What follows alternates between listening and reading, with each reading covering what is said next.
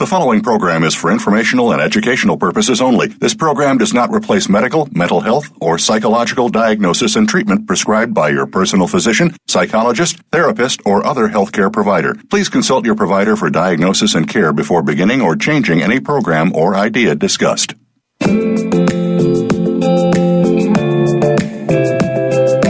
Welcome to She Talks Health with Sophie Shepard. Today's woman has a lot of questions about their health and lifestyle choices. But where can you get the right answers? The answer is here and the time is now. Here is your host, Sophie Shepard. Welcome back, ladies, to She Talks Health. This is your host, Sophie Shepard, functional nutrition practitioner and women's menstrual health coach, coming to you on the Health and Wellness Channel for Voice America, the largest live internet radio network in the world. Hello to the US, to Canada, and a special shout out to Sweden and Japan for tuning in last week. So thank you so much for tuning in to today's show. I'm super excited and I'm truly grateful for you for tuning in. It's truly my pleasure to show up each and every week for you in this way and to bring you amazing, amazing guests who are experts in the field of women's health. So today we are going into the best of the best in fem tech and sex tech. We're going to be talking about how these tools can make your lives better and what these solutions even are, and also just the journey of this incredible guest, how she got here. It's incredible. She has a great book that we'll be referencing throughout. And so we're going to be talking about tools that kind of span the whole femtech market map. So from infertility to menstruation, birth control, pregnancy, menopause, incontinence, the woman's body goes through so many changes throughout her lifetime. And She Talks Health aims to highlight all of those changes and just make your life a little bit easier. So welcome to the show, Rachel. It's so great to have you. And thank you for that very warm introduction. It's a pleasure to be here. As you know, I'm a huge supporter of yours and any venue to have a conversation about what I think are critically important topics. Absolutely. And you categorize yourself as a vagipreneur. Am I saying that correctly? And is that correct? That's correct. And I always have to give credit to Abby Ellen, who's a New York Times journalist and an author, who, when she was first learning about our business, said, "Oh, you're in the business of female health. You're like a vagipreneur." And I said, that's the greatest thing. People got it very quickly. It was a shorthand. And when it proved to be so effective as a way to summarize quickly what we do, I reached out to Abby and I said, you know what, I'd like to trademark this, but you came up with it. Do you have any intention of using it? And she said, it's all yours. And, then I trademarked it. But it was her idea, and I always give her credit. And it really always makes it very clear to people what it is that I do. Wow, I love this. So I know you didn't start out as a vagipreneur, though. Correct. You didn't wake up when you were a kid thinking, I'm going to be a vagipreneur. Right. But you wear it with pride now. So what is it to you? How do you define vagipreneur, and how did you become one? So there's a lot in there. Clearly, I didn't wake up and say, I want to be a vagipreneur or want to be in the business of female sexual health. I've spent my career building brands and businesses, both for myself, my own brands, and for other people. And so there's some fundamental principles, which are, what is the insight that will drive someone to buy, use, recommend the product? How do we have to communicate with them? What do we have to say? Who are the other people who might influence the decision? Healthcare practitioners, insurance companies, so on and so forth. So that was really my framework for how I worked. I started my career at Johnson & Johnson and have worked for large companies like that as a service provider for decades. And about 12 years ago, a venture capitalist handed us a business plan, which had a product that improved arousal, desire, and satisfaction for women. At the time, there were 2 active clinical programs, down from 30 plus. There wasn't really a language to talk about this. From the research that we saw, only 3 to 5% of obstetricians and gynecologists even talk to their patients about pleasure and enjoyment. And this wasn't the topic. I've worked in literally dozens of categories that affect women's lives, from the tops of their heads to the tips of their toes. And this seemed to be one of the few categories where women of a certain age didn't necessarily reach out to their partner, to their, certainly not their mom, to their friends, to talk about sexual pleasure.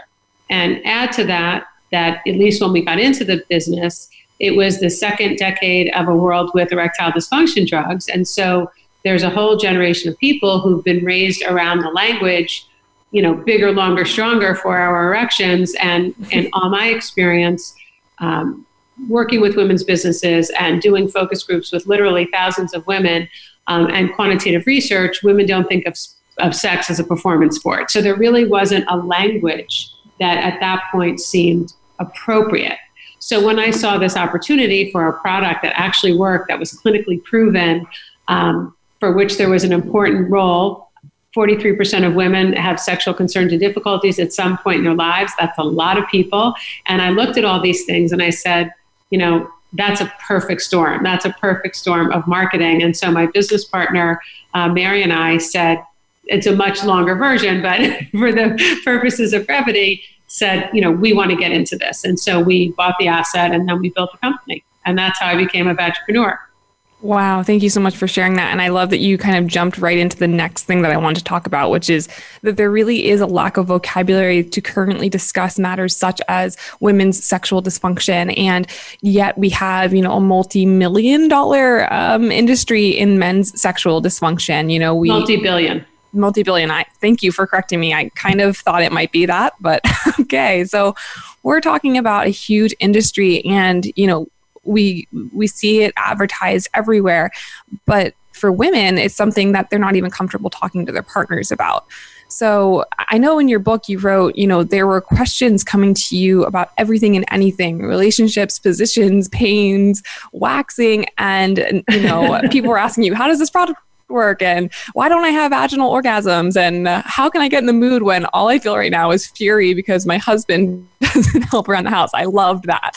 And, that just speaks into how women are different than men, and what does turn women on is so different. So I'm just curious, how in your work, how has this compared to the male sexual dysfunction conversation in the industry? It must be fascinating. So it's a great question. And just very simply put, when you think about male sexual response, you think about it as a hydraulic pump. And with the erectile dysfunction drugs, they essentially are vasodilators, which increases the blood flow. They pump the blood to the hydraulic pump. The pump works and we're in business. And there's not such a strong brain-body connection. So the actual physiological response is much simpler. When you look at women, the primary model of female sexual response is the Besson model, which really reflects the intersecting systems that are at work for a woman's sexual response. So there's physiological elements, psychological elements, social, behavioral, contextual. There's so many different elements that affect how she interacts, whether she's in the mood or not, how quickly her body responds. So it's really a much more complex challenge to solve. So when you hear all these companies talking about the female Viagra, there will never be, in my mind, a female Viagra in the sense that there isn't one pill that turns on the right switch to get the right result, because there's so many systems at work. And I do also want to say, I've been in this space for a long time, and with each day, there literally is, and certainly now with passing years, there's amazing progress. There are a lot of entrepreneurs who are talking about this and building businesses about this and shouting their important messages from the rooftops and providing great solutions. So it is a journey. We're further along than we were when I started. There's still a long way to go, but the progress has been extraordinary. Absolutely. Thank you for sharing that. It's not just a quick fix. It's not mechanical for women the way it is for men. And I think that can lead to a lot of fear, frustration, anger. A lot of women take that on to themselves. And just speaking into that from, my perspective as a functional nutrition practitioner, I see it all the time and I also will be completely honest, because you guys know I'm an open book. I dealt with this. I dealt with some serious low libido in my 20s. And when I did my hormone testing, it turned out I had really low estrogen, perimenopausal levels of estrogen. And, that is something that I see so often in my practice, whether it be due to an internal or an external mental emotional stressor. But stressors can tank both male and female libido, and tank testosterone, tank estrogen. But it was a pretty scary moment. And you couple that with, so many women are dealing with infertility, for example. And it's like, wow, you start to see how all these things are connected physiologically, but also mentally and emotionally. And for me to get my personal story, it was really a mental emotional stress that was causing the low libido. So I want to say to any women that are out there listening who might be experiencing this specific issue that women have, whether it be arousal or just, not feeling like you're in the mood, there is so much that goes into it, like Rachel said, and it could be a hormonal irregularity, and it could be related to stress. And we're all under like an immense amount of stress right now in this country. So if you haven't been really feeling like you're in the mood, that's actually the first place I would look is, there's certainly tools that we can use for arousal, but if it feels like it's in your head, as most likely is, and you can obviously work on stress management tools as well. Certainly the brain is an important part of the female sexual experience. And in addition to just this general bucket of stress, there are a number of things that actually contribute to lower desire or libido. It could be the side effects from other medication. One of the ones that I've always found the most ironic is that oral contraception, which is used to prevent pregnancy, can lower your libido, the results of cancer treatment, diabetes, obesity, stress. When you think about the range of things that affect all the systems that go into, sexual pleasure, there are a lot of them. This is not, we are complex. And one of the things I love about sexual health, and I approach it obviously from the business side, is just how complex it is. It's this amazing puzzle with so many different entry points and so many different challenges and so many different stages. So really, to be in female sexual health, you have to constantly be on the balls of your feet, because this affects so much. This isn't just affecting her sexual life or her pleasure. This is, as you alluded to earlier in the conversation, goes from her first period till menopause, and then whatever else happens, and then post-menopause and anything else that happens after that. Absolutely. Thank you for going even further deeper into this in case someone feels like any of those things apply to them. And I guess as we go through, I don't know if you just know them off the top of your head because you've been doing this work for so long, but are there additional tools that you've seen in this femtech and sex tech space for arousal for females? There are lots of things in every category. So yes, there are a lot of things. There are products that have been approved for desire. There are, people use lubricants in that way. Then they use lubricants that are formulated differently. There's tons of sex toy companies that are literally booming during quarantine. Much of that, in my opinion, is that they've been designed by women for the benefit of women, for people who understand the physiology and potentially some of the needs of a woman. So there are thousands of options. There are companies like Unbound and Dame, and there are products available. There are lubricants like Pulse and KY. There are 1,000 different options. One of the things that you have to do is figure out where you're going to get your information and where you're going to start. So it's not just one thing, I'm suffering from arousal, I should do X, Y, Z. Or I'm suffering from a lack of desire, I should do these 3 things. It's really a broader conversation and requires some greater understanding and some research, whether it's with your physician or whether it's online or through an accepted expert like the American College of Obstetrics and Gynecology. There are lots of places to get this information. But the challenge is not the lack of products. It's the lack of information and the lack of ability maybe to sometimes wade through that information to know what's fact, what's fiction, and most importantly, what will work for you.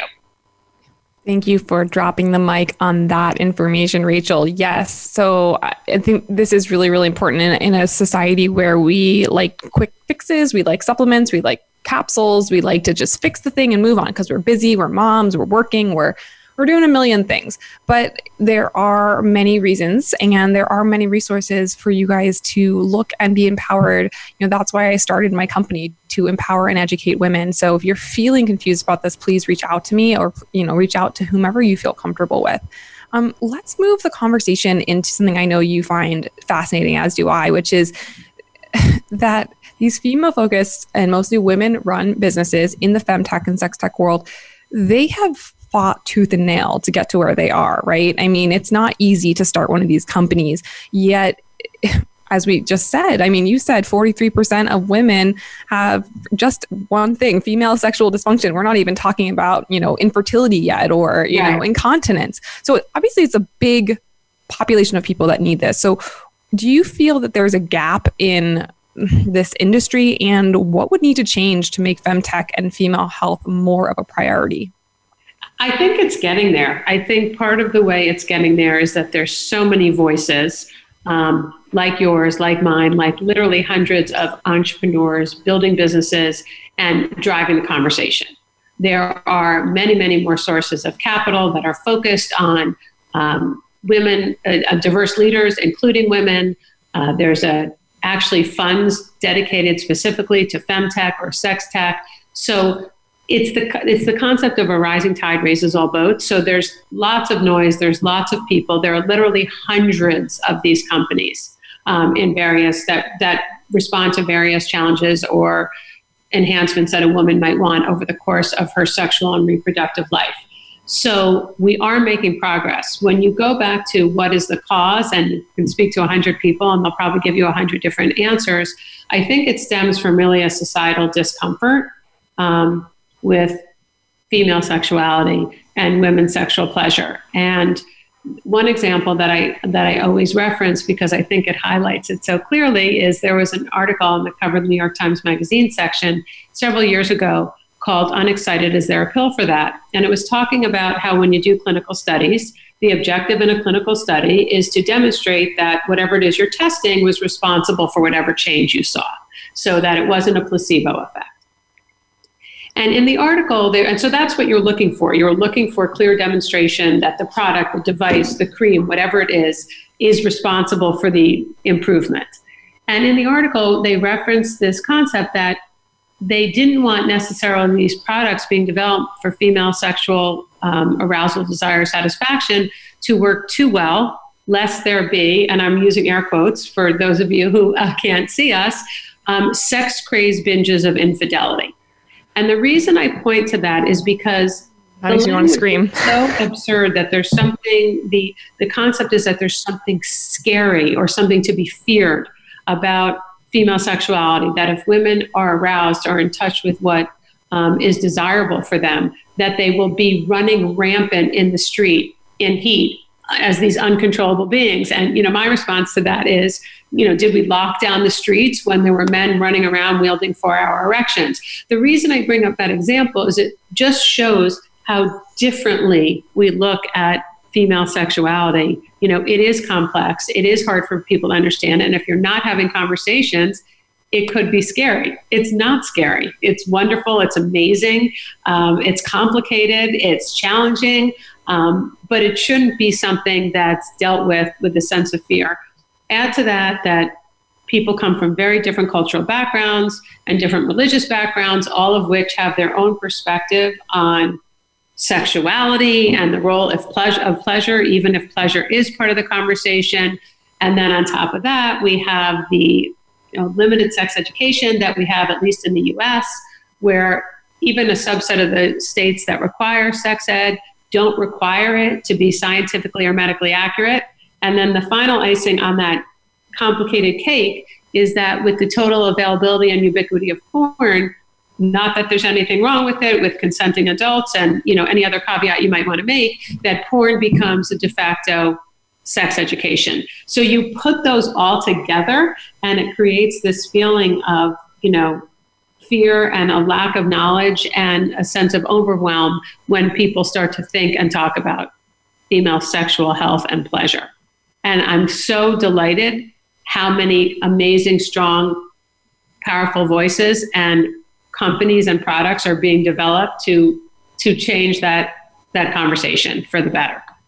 Rachel, this is incredible. And when you said that first part, made me want to scream, right? That this is how we as a society think about women's arousal specifically. I mean, this is archaic, right? This is going back many, many decades, I think, to a version of the female that is not contemporary.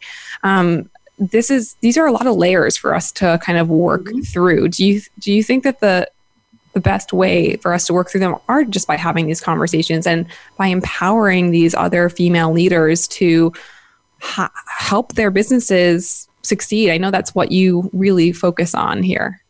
So yes, it is complex. It is multifaceted. I think having the conversations is one of the very important things to be done with people who are experts, with people who deliver care, such as yourself, with physicians getting more training in talking about this part of the care and treating of women.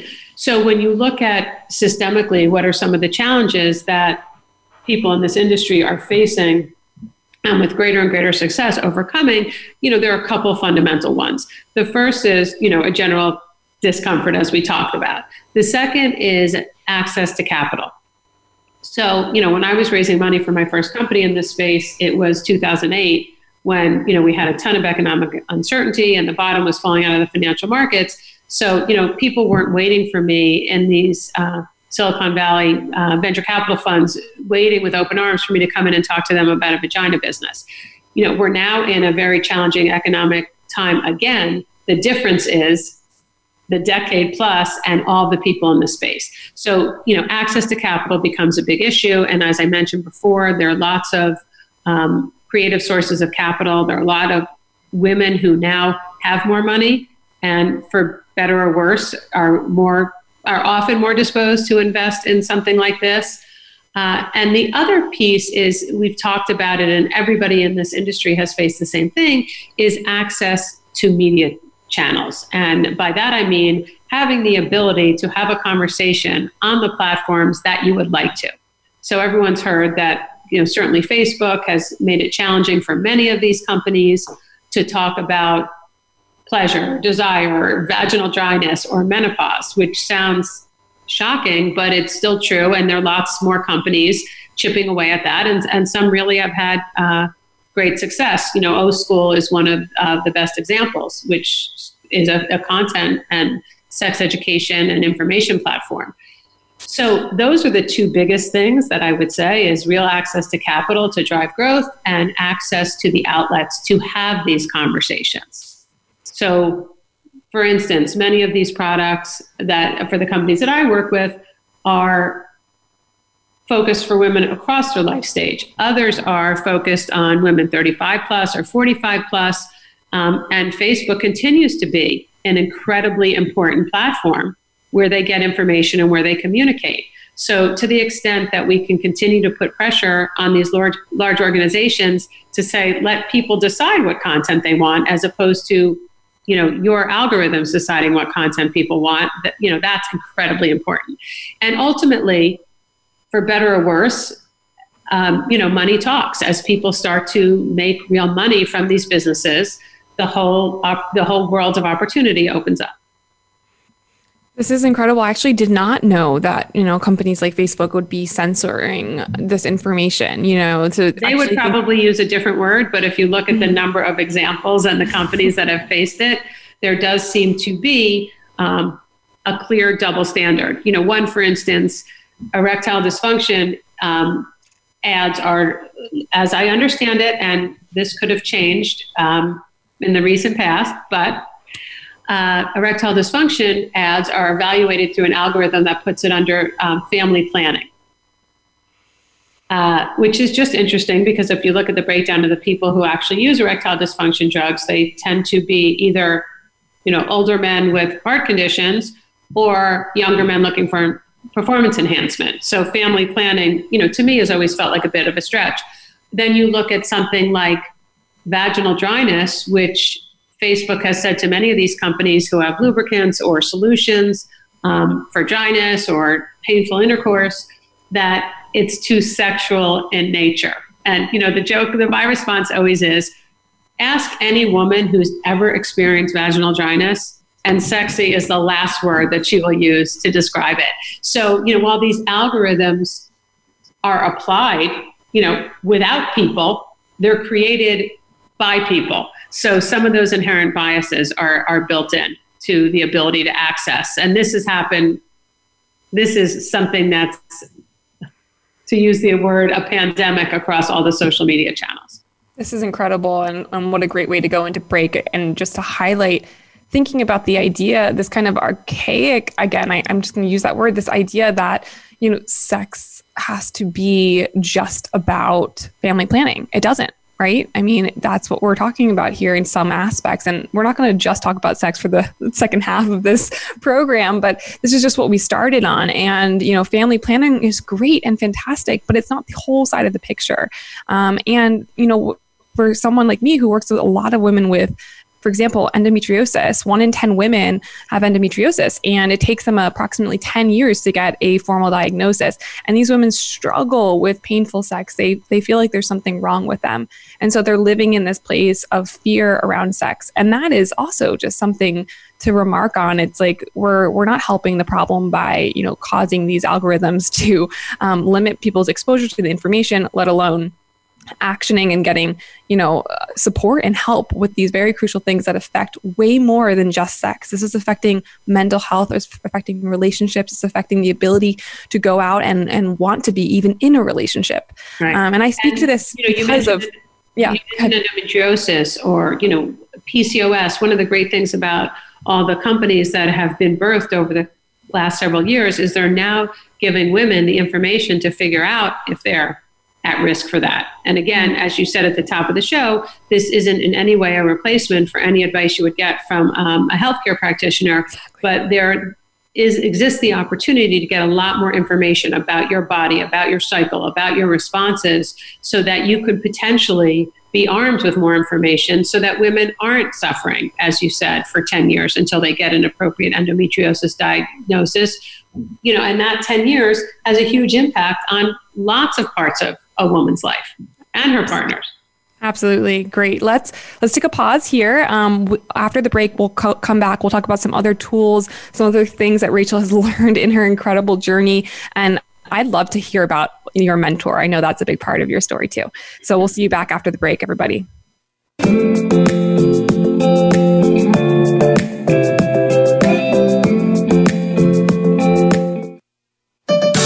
Your life, your health, your network. You're listening to Voice America Health and Wellness.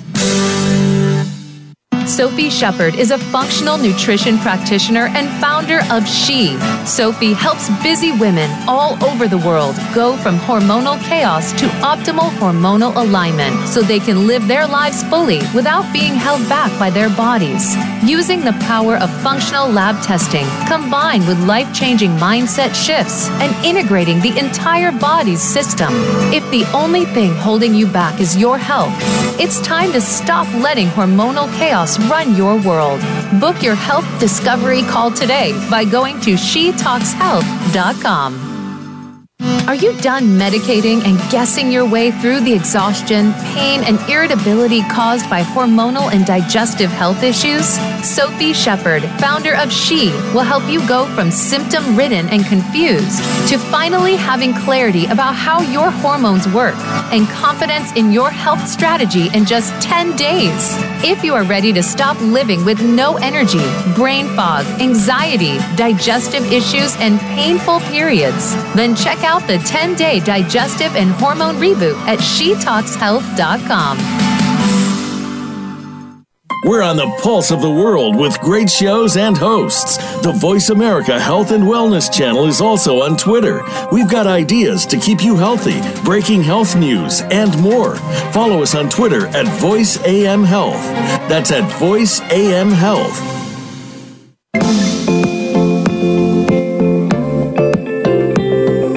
You are listening to She Talks Health. If you have a question or comment about the show, send an email to sophie@she-nyc.com. That's sophie@she-nyc.com. Now back to She Talks Health. Welcome back, ladies. We are dropping bombs over here around femtech, sex tech, and all of the in-between. We are talking fertility solutions and pelvic health care, all of these different things that go on throughout the woman's cycle through life, things that aren't talked about often and that should be talked about daily. My guest today is Rachel Sherrill, and she is a vagipreneur who has been through this incredible journey, helping companies thinks and Sustain. And I'm probably, these are big female companies, but she helps companies to build and grow. And she has a really interesting insight into why there might be challenges in helping these businesses grow. And Rachel, I'd love to kind of pick up there. Can you kind of just tell us a little bit more about the work you do now for companies? And I don't know if you're allowed to talk about who you're working with, but if you are, we'd love to hear about some of these companies that you've worked for or are working with now. So I work with a number of large and small companies. Some are brands within, Fortune 500 companies, and others are venture-backed startups. And I work with them on a couple of different things.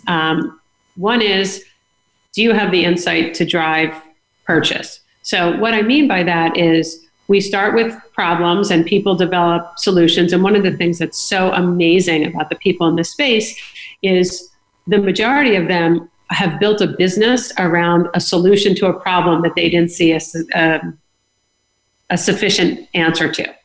So, you take Polly Rodriguez at Unbound, who built Unbound, which is a company to provide a wide range of toys and devices and information around pleasure. And that company was built when she, in her very early 20s, was diagnosed with a form of cancer, the treatment for which rendered her infertile and immediately in menopause. And as she says, and she's been so open about her journey, doctors prepared her somewhat for the infertility piece and egg freezing and those kinds of options, but nobody talked to her about being a young woman in her early 20s going through menopause. And she went to a shop to find things for enhancement, and it was like a dingy store near the airport, and the whole experience was unpleasant for her. And so that gave birth to her wanting to create a company that was accessible, that was fun, that was full of humor and life and color,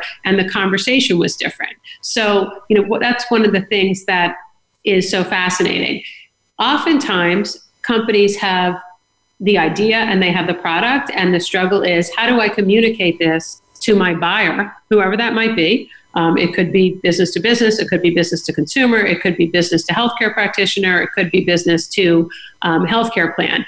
How do I communicate with them? What do I communicate to get them to engage in a transaction? Because I always say that business without revenue is just a very expensive hobby. So how do you communicate that what you offer is solving a problem? And I have this client that I've worked with for decades in and out of sexual health, right now, sexual health. And he knows I always quote him. He said he was always had a technology in search of an insight. So oftentimes people build things because they think it'll do something. One of the things that people in this space do, and that I work with a lot of companies to do, is make sure that the thing that you're delivering is something that people want, that you are solving a problem or enhancing an experience in a way that's different and better. Because in my mind, different isn't always the answer. And many of the categories in femtech and sex tech, what companies are fighting against is inaction. So compare that, what I mean specifically is compare that to, developing a new shampoo. There are thousands of shampoos, there are thousands of conditioners, there are tens of millions and billions of dollars being spent to advertise which one you should use. But the objective there is to get you to switch from one shampoo to another. In this case, you're often trying to get someone who hasn't been in a category to engage in that category. And that is a different lift. I spend a lot of time essentially being a matchmaker for small companies and large companies who can't innovate at the speed that they want, and smaller companies who need more runway or investment or partnership to do any number of things, to expand their distribution, to increase their marketing, to build out their portfolio.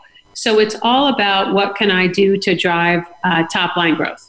And then there's always the operational stuff. How do we do this better? How do we do this at a lower cost? How do we get products in the hands of the right people? How do we find better partners, whether it's for manufacturing or for shipping or for public relations? So it's all those things around getting the product and the message in the hands of people who could benefit from it to result in a purchase. So I really call what I do very pragmatic strategy. Thank you for explaining what you do and for The way I look at this, for any ladies who are listening, who might be listening because they're looking for a product, I mean, think about how many women's warriors there are, like Rachel, out in the world. It doesn't always, literally hundreds.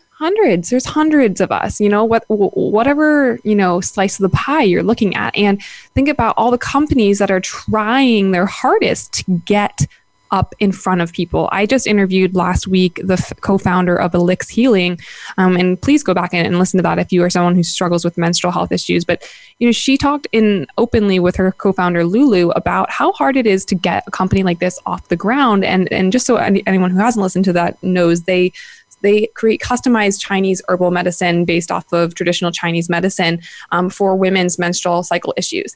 And I remember hearing them talk about how hard it was to get capital, but also how hard it was to get awareness about their product and that women even feel they need it. And in a recent interview, I was asked what my superpower was. And one of the things I said was, I think I am good at permissions. Women live in this world where we don't give ourselves permission to want, desire, to need, to take care of ourselves. We put ourselves behind. So it's like, I think brand awareness, but also then like not convincing, but showing the value, like you said, is not just different, it's better, it's worth purchase because you are in a place of suffering or desire, or you just want to improve some part of your female life. And so on the flip side of this, for me, as your friendly health coach and functional diagnostic nutrition practitioner, I encourage you to look at where you can be giving yourself permission to purchase some of these products, to go deeper with your healthcare provider, to get this education that is so readily available.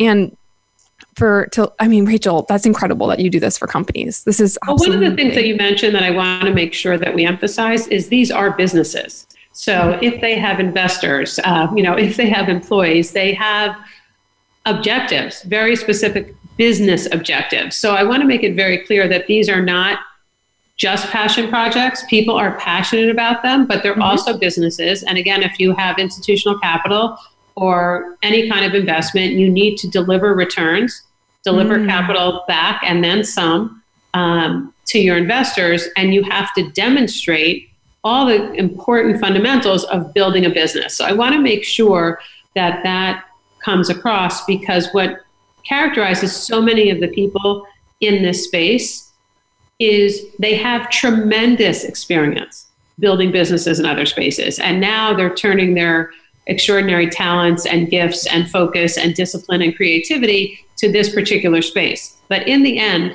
people are running businesses. The fact that it solves important problems is enormous and critical.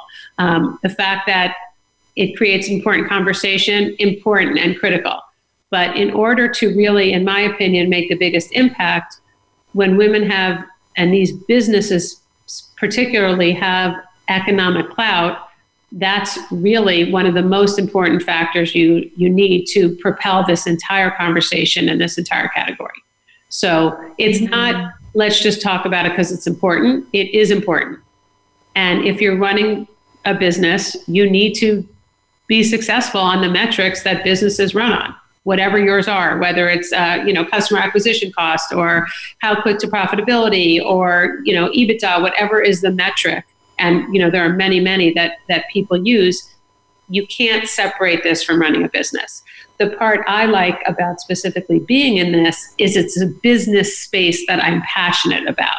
And that just makes all of it much more exciting. Yes, thanks for going through that. And it's something that, I struggle with as a business owner in this space as well. I mean, I have to put a roof over my head and food on the table as well. But the incredible thing, like you mentioned, about doing something that you're passionate about in this space for women is that, you're making profit or you're making money from hopefully helping a large group of people. And that's, that's incredibly valuable for the creators. Let's talk about your book. Yeah.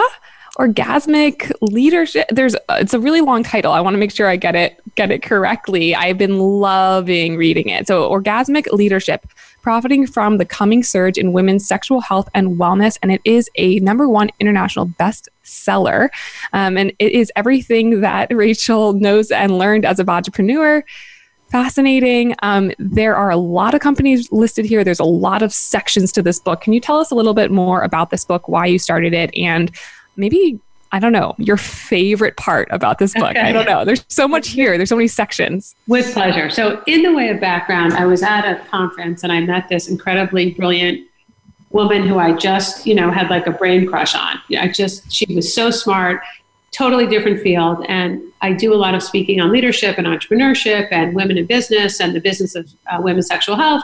And she said, Rachel, everybody's talking about leadership and entrepreneurship. Why don't you talk about it in the context of what you do? What do you think of orgasmic leadership?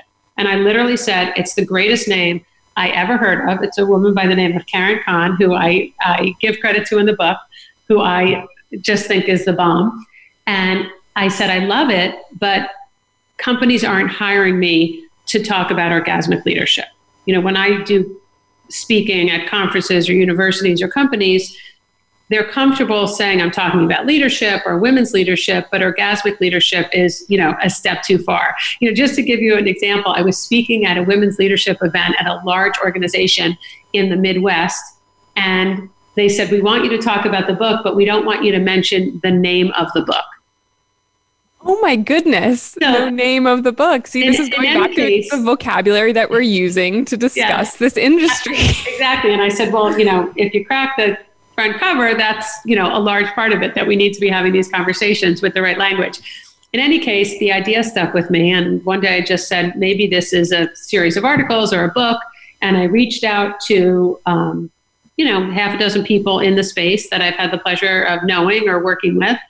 And I said, I'd like to do a formal interview about your journey and how you got into this space. One of the, fundamental premises was, people don't wake up and say, I want to be in the vagina business, or, when they're in elementary school. So it started to just grow, and I wound up doing over 36 interviews with academics, entrepreneurs, healthcare practitioners, thought leaders. And it really, at its heart, is a business book. I weave the stories under themes and trends that are happening right now. So what are ways to capitalize on the transformation and distribution models? What are ways to capitalize on the total birth and exponential change and growth of technology, whether that's, app technology, device technology, materials technology? What are new models of social entrepreneurship? And so all the stories, mine included, were folded into how are people building these companies, taking advantage of these trends to drive growth. And so oftentimes people will say, is this a how-to book for sexual pleasure? And I say, it's not. There are companies in there and there are products in there that absolutely will help you in that regard. But at its heart, it's really about building businesses in this space. And the idea of orgasmic leadership, to me, has translated into how you present, how you speak, how you join this conversation, how you build your company in femtech, sex tech, and women's health. And, so I refer to all the people in the book as badgerpreneurs because they're all in different ways working towards the same goal. Thanks for explaining that it's more of a business book than a how-to. Although I will say, looking at some of the founders in here, it's a pretty hefty list of really incredible companies. I mean, everything from like Miki Agrawal, who I've heard speak many times. She's the founder of Thinx Panties. And she's a New Yorker, so I've definitely heard her speak a time or two, to sexual wellness coaches. I mean, there are a lot of people in this book that are, I guess, maybe also a good jumping off point for people who are looking for different parts of this field. But I love that this is also like a great book for the next founder, the next woman who wants to build something in this business to help the larger community. And as we talked about, to also make some money in this crazy economy we're in and in this industry. So thank you for creating it. And I was just really loving it. What was your favorite part of writing this book?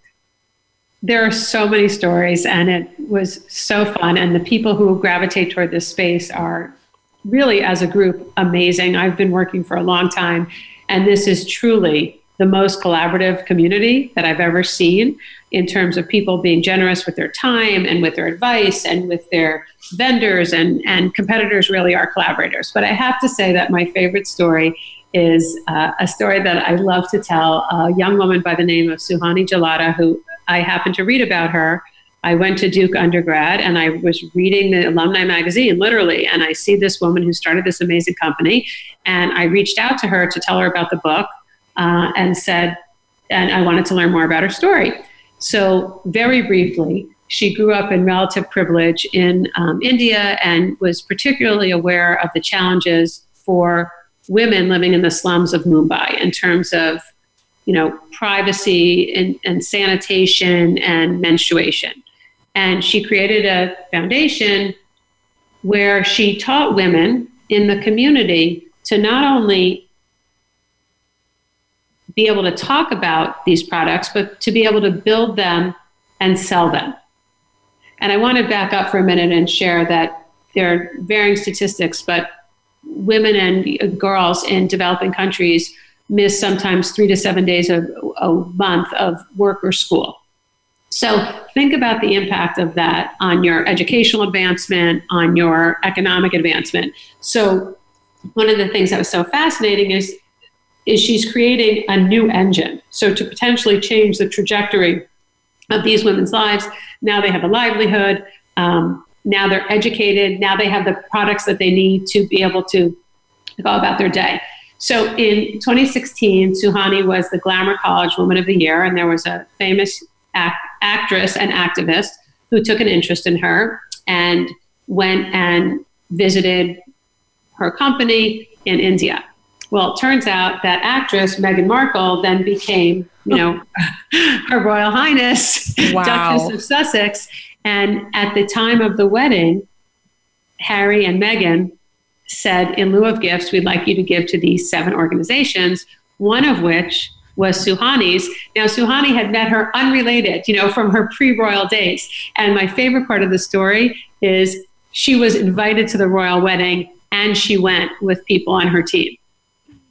Oh my goodness. You're making me cry. I just love that story. It feels like a fairy tale. She came up with a great idea that had social impact, economic impact, that had an impact on a part of the world that she holds dear and is important to her and is fundamental to who she is as a human being.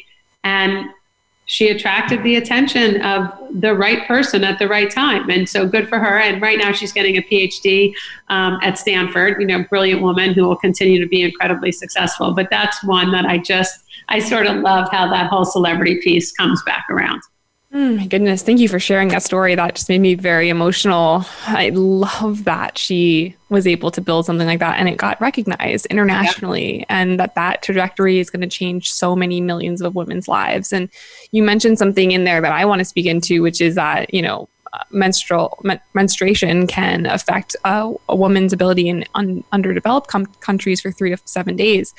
And unfortunately, this is something that I think needs to be talked about. I have many clients who are in the United States who cannot work because of their cycle. And, this to me is unacceptable. And we have to do better. We just have to do better. Primary dysmenorrhea and secondary dysmenorrhea, whether it be from a hormonal imbalance or a specific diagnosis like endometriosis, is debilitating for women. And there are many companies out there that can help, with the pain, but getting to the root of what's going on here is super crucial. And even finding like cures and things like that are far off distance for people like endometriosis. So thank you for bringing that up about other countries. And if you are a woman who is missing work because of it in this country, there are many benefits. Again, I invite you to email me if you are looking for some of those different companies that might be able to help you.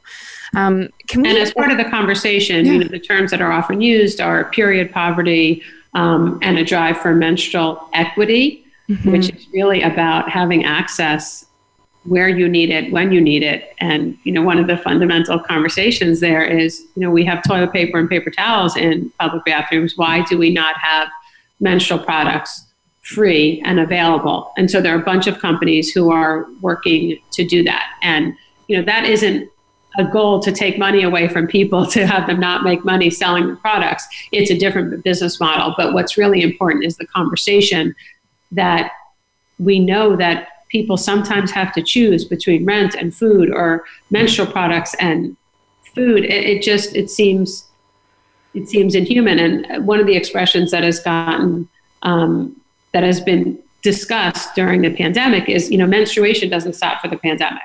Women are still menstruating, whether or not they have jobs, whether or not they have childcare, whether or not they have hope, whether or not, so these are really important issues that are so fundamental to being able to live a productive life that lots of times, as you say, we just don't think about. Absolutely. We're almost out of time. There's something I did want to mention, since this is what came up, that in 2 days, May 28th is Menstrual Hygiene Day. And Hate the Dot, which is on Instagram at Hate the Dot, will be giving away 5,000 tampons for women in need. So you can go to 5000tampons.com and sign up to get notified when the giving begins. I just wanted to mention that for anyone who is interested in that. But before we close, there is another thing that Rachel is doing right now. It's called Quotes from Quarantine. I was on it. Rachel, can you explain briefly what this is and what your hopes are with Quotes from Quarantine? So I really love the space, and I love the people in the space, and I think that enthusiasm, hope that enthusiasm comes across. And I generally travel a lot, and I'm, on the road and talking with people and working with people. And I thought, what can I do to be part of keeping these important conversations going while we're in quarantine? So I came up with this idea of Quotes from Quarantine, in which I have literally brief 10-minute conversations with people across the range of the space, whether they're providers, whether they're functional nutrition coaches, entrepreneurs, academics, about what are they doing during this period of COVID-19 to respond. And I start with the fundamental principle. You mentioned the word earlier. The people in this space tend to be warriors. And I think you have to be a warrior to build a business to begin with, but add to that the particular idiosyncrasies of doing a business in this space.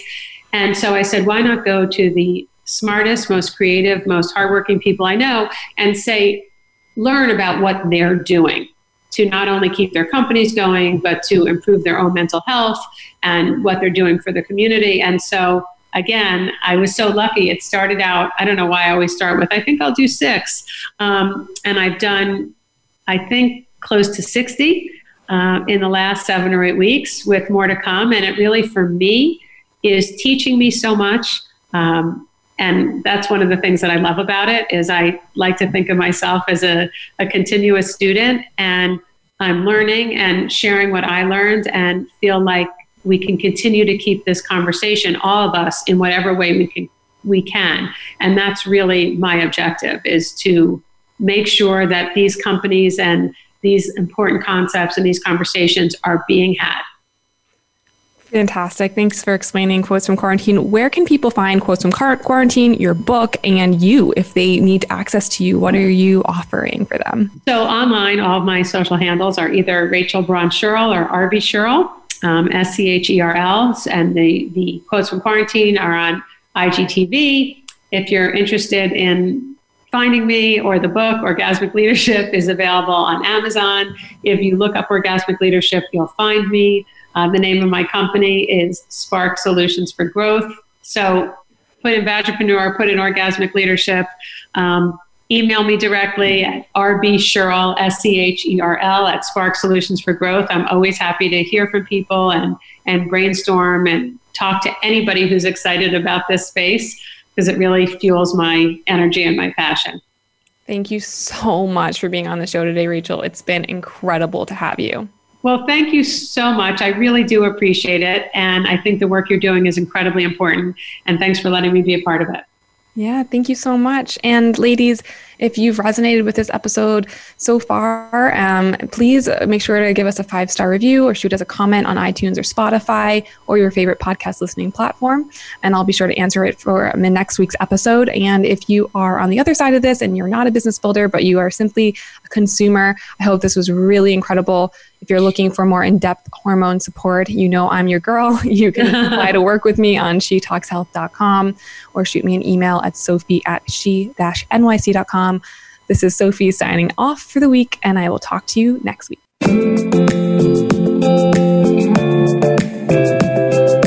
Thank you for joining us this week for She Talks Health. Please join Sophie Shepherd again next Tuesday morning at 8 a.m. Pacific Time and 11 a.m. Eastern Time for another episode of our show on the Voice America Health and Wellness channel. Have a great week.